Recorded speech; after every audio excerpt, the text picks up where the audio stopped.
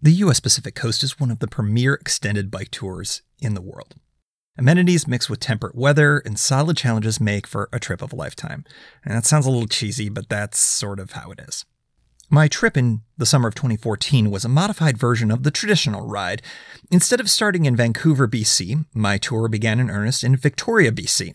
To be precise, though, I started in Seattle and took a ferry from there to Victoria and continued north to Sydney, BC, before making the turn south.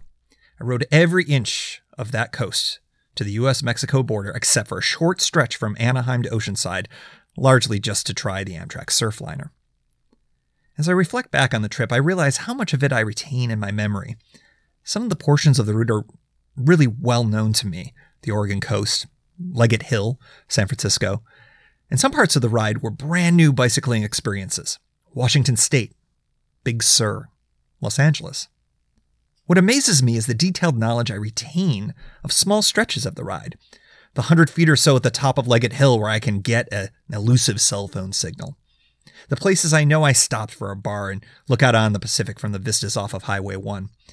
The precise spots I pitched my tent at Burlington Campground along the Avenue of the Giants in the Redwoods.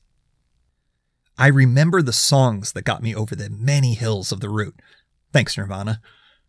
And Good Morning by the Dandy Warhols. That was my first song of the day I'd play as I pedaled away from the prior night's campsite home.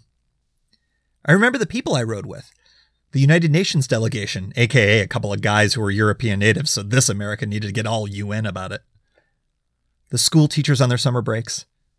The pedaling Yeti, that cool guy with the dreads and chill demeanor juxtaposed with the physique of a dude you do not want to mess with.